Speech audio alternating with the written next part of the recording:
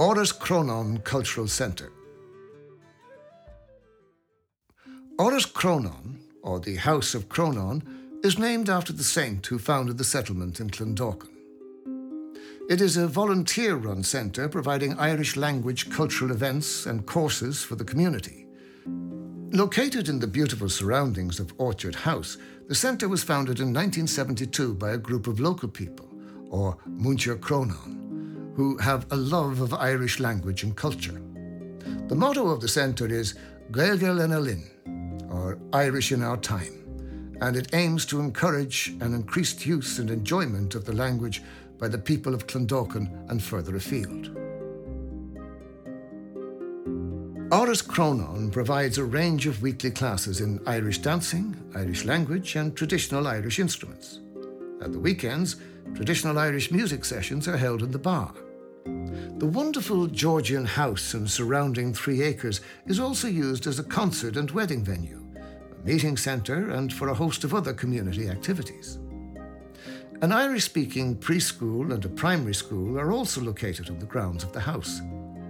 Once the children walk through the gates, Irish is the only spoken language. Local tradition holds that a yew tree in the grounds has been growing here since the year 1014, the year in which a great battle took place between the locals and Brian Boru.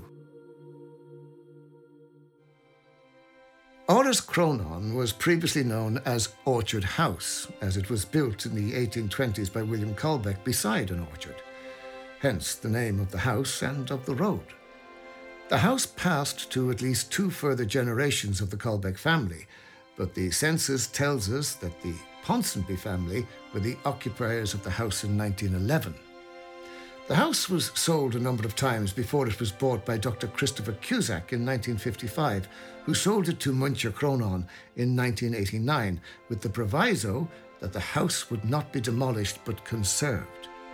Dr. Cusack had come to work in Clondalkin paper mills in 1937 and rose to the position of managing director before his retirement in 1978. The paper mills had been established in the early 19th century by Thomas Seary on a site beside the Cammock River. The clean, fresh water of the Cammock was ideal for paper making, and the mill thrived.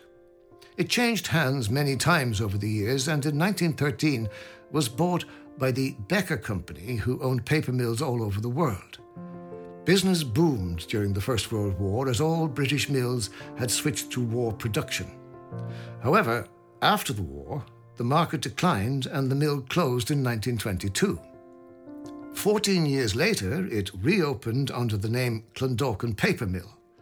It thrived for nearly 50 years until the recession of the 1980s led to its final closure in 1987.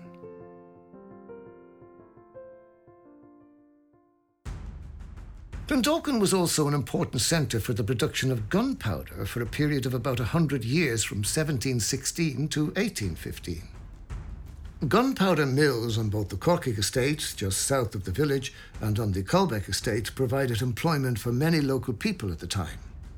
The mills were regarded as a nationally important centre for the production of gunpowder, and by 1787, Colbeck's mills were the sole supplier of gunpowder to the English army in Ireland. Gunpowder had many uses. Not only could it be used militarily, but it was also used as a blasting agent for mining and an explosive on construction sites. Explosions were a relatively common occurrence with the manufacturing of gunpowder. It was a hazardous process which required a site to be sufficiently large and isolated from populated areas. However, an explosion in 1787 caused the death of 2 local people and destruction as far away as Dublin City, where it was said that tremors were felt in Capel Street and chimneys on Usher Street fell down.